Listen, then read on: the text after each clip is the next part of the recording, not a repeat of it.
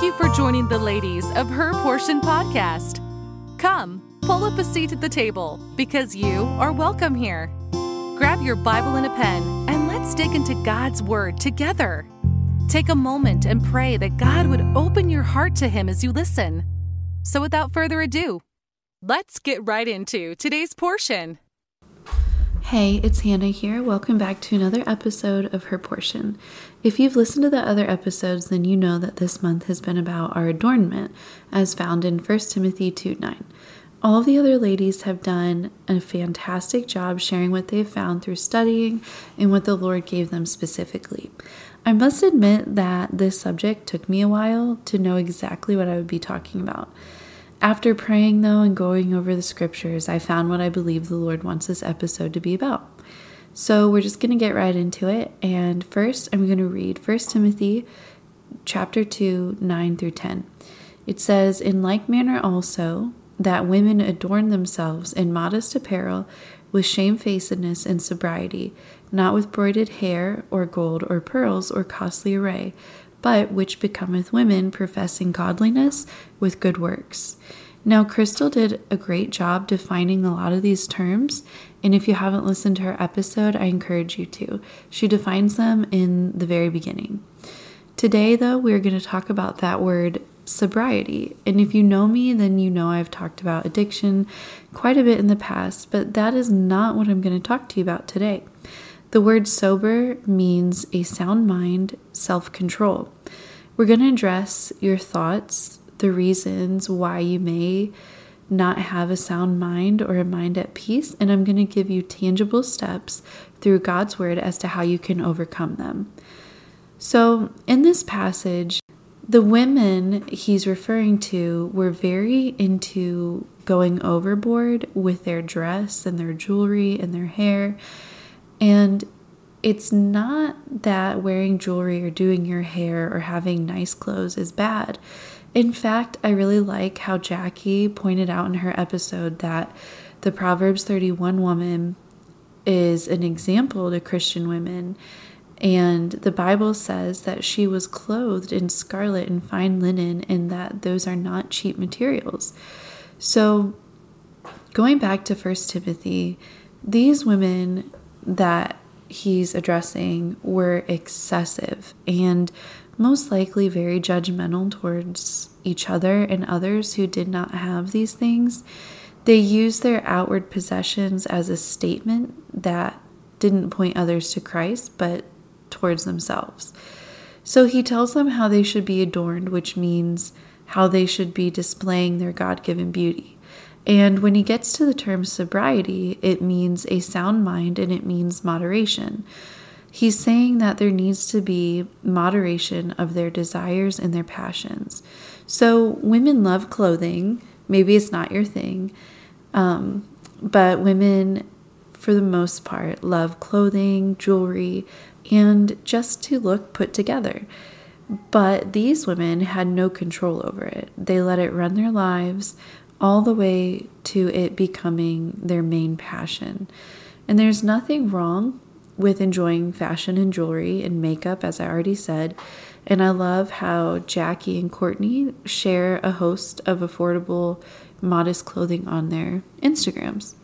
But there certainly is a problem when there's no moderation, when the adorning becomes an obsession, and when your heart is no longer fixed upon professing Christ through your looks and outward appearance, but rather how good you look, how great your body looks, how beautiful you are, how your hair is just the bomb. Sobriety in the area of our outward appearance means the things we enjoy in the realm of beauty are in moderation in our hearts. They're not wrong, but they're not supposed to be the sole passion of our lives. Christ is. So what about your thoughts, though?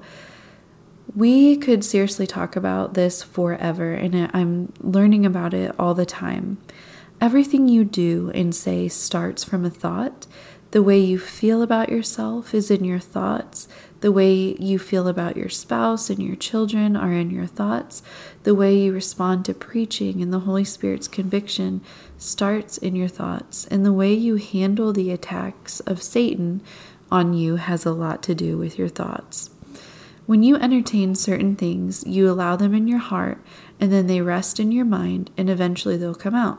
Matthew 12:34 says, O generation of vipers, how can ye, being evil, speak good things? For out of the abundance of the heart the mouth speaketh. Because we cannot address every single kind of thought today, I just want to address negative thinking. Negative thinking is when you know God has told you to do something, but then your thoughts of why you can't do it spiral out of control.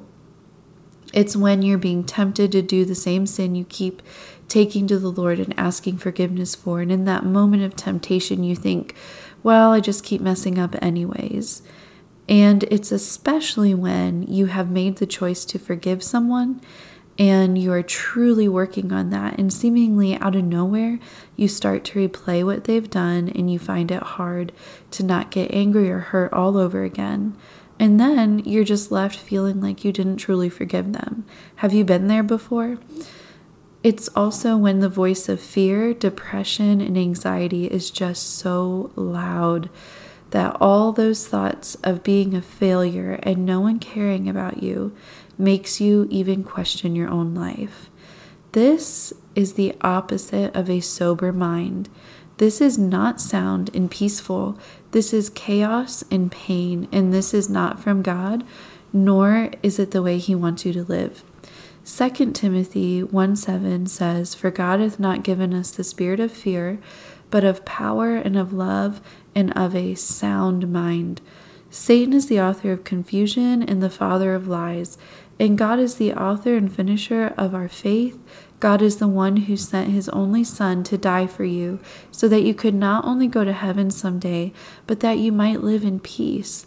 John 16:33 says, These things have I spoken unto you, that in me ye might have peace. In the world ye shall have tribulation, but be of good cheer, I have overcome the world. John 10:10 says, The thief cometh not, but for to steal and to kill and to destroy. I am come that they might have life, and that they might have it more abundantly.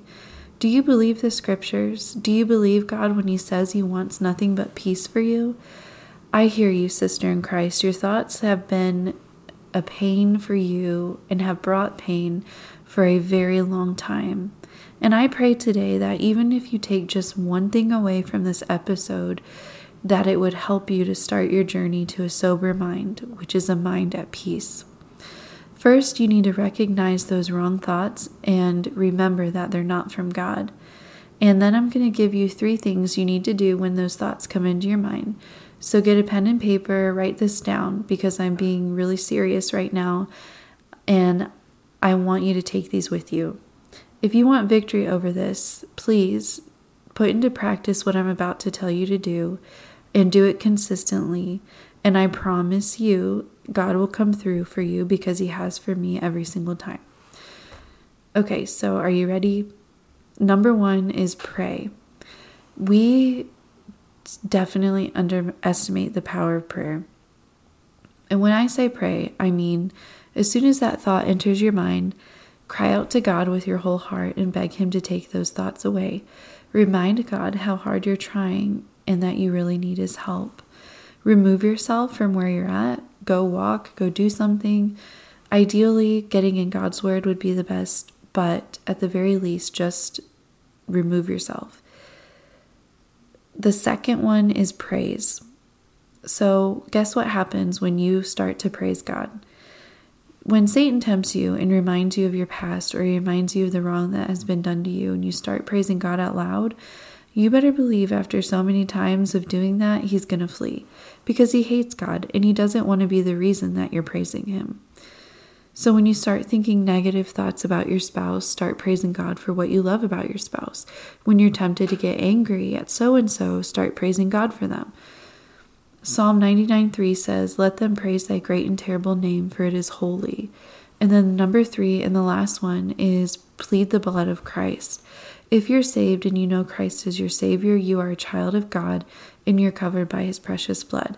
Satan and his demons will flee at the mention of His name and His blood because they've been defeated by it.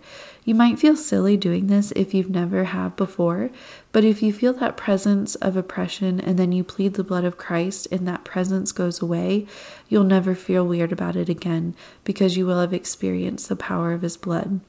Pleading the blood looks like saying out loud, I'm a child of God, I'm covered in the blood of Christ, and you cannot have me or my mind. Revelation 12:11 says, and they overcame him by the blood of the Lamb and by the word of their testimony, and they loved not their lives unto death. That's truly it. So let's review. Pray, praise, plead the blood of Christ. Be sober-minded, sister. That means have moderation in your passions, of beauty and fashion, have moderation in your desires, keep a sound mind, fight against the devil with God's word. Don't let him have your thoughts. Thank you for joining us today on Her Portion. We hope you leave with plenty to ponder from God's Word. We encourage you to use today's topic to start your own study in the Scriptures. Until next time.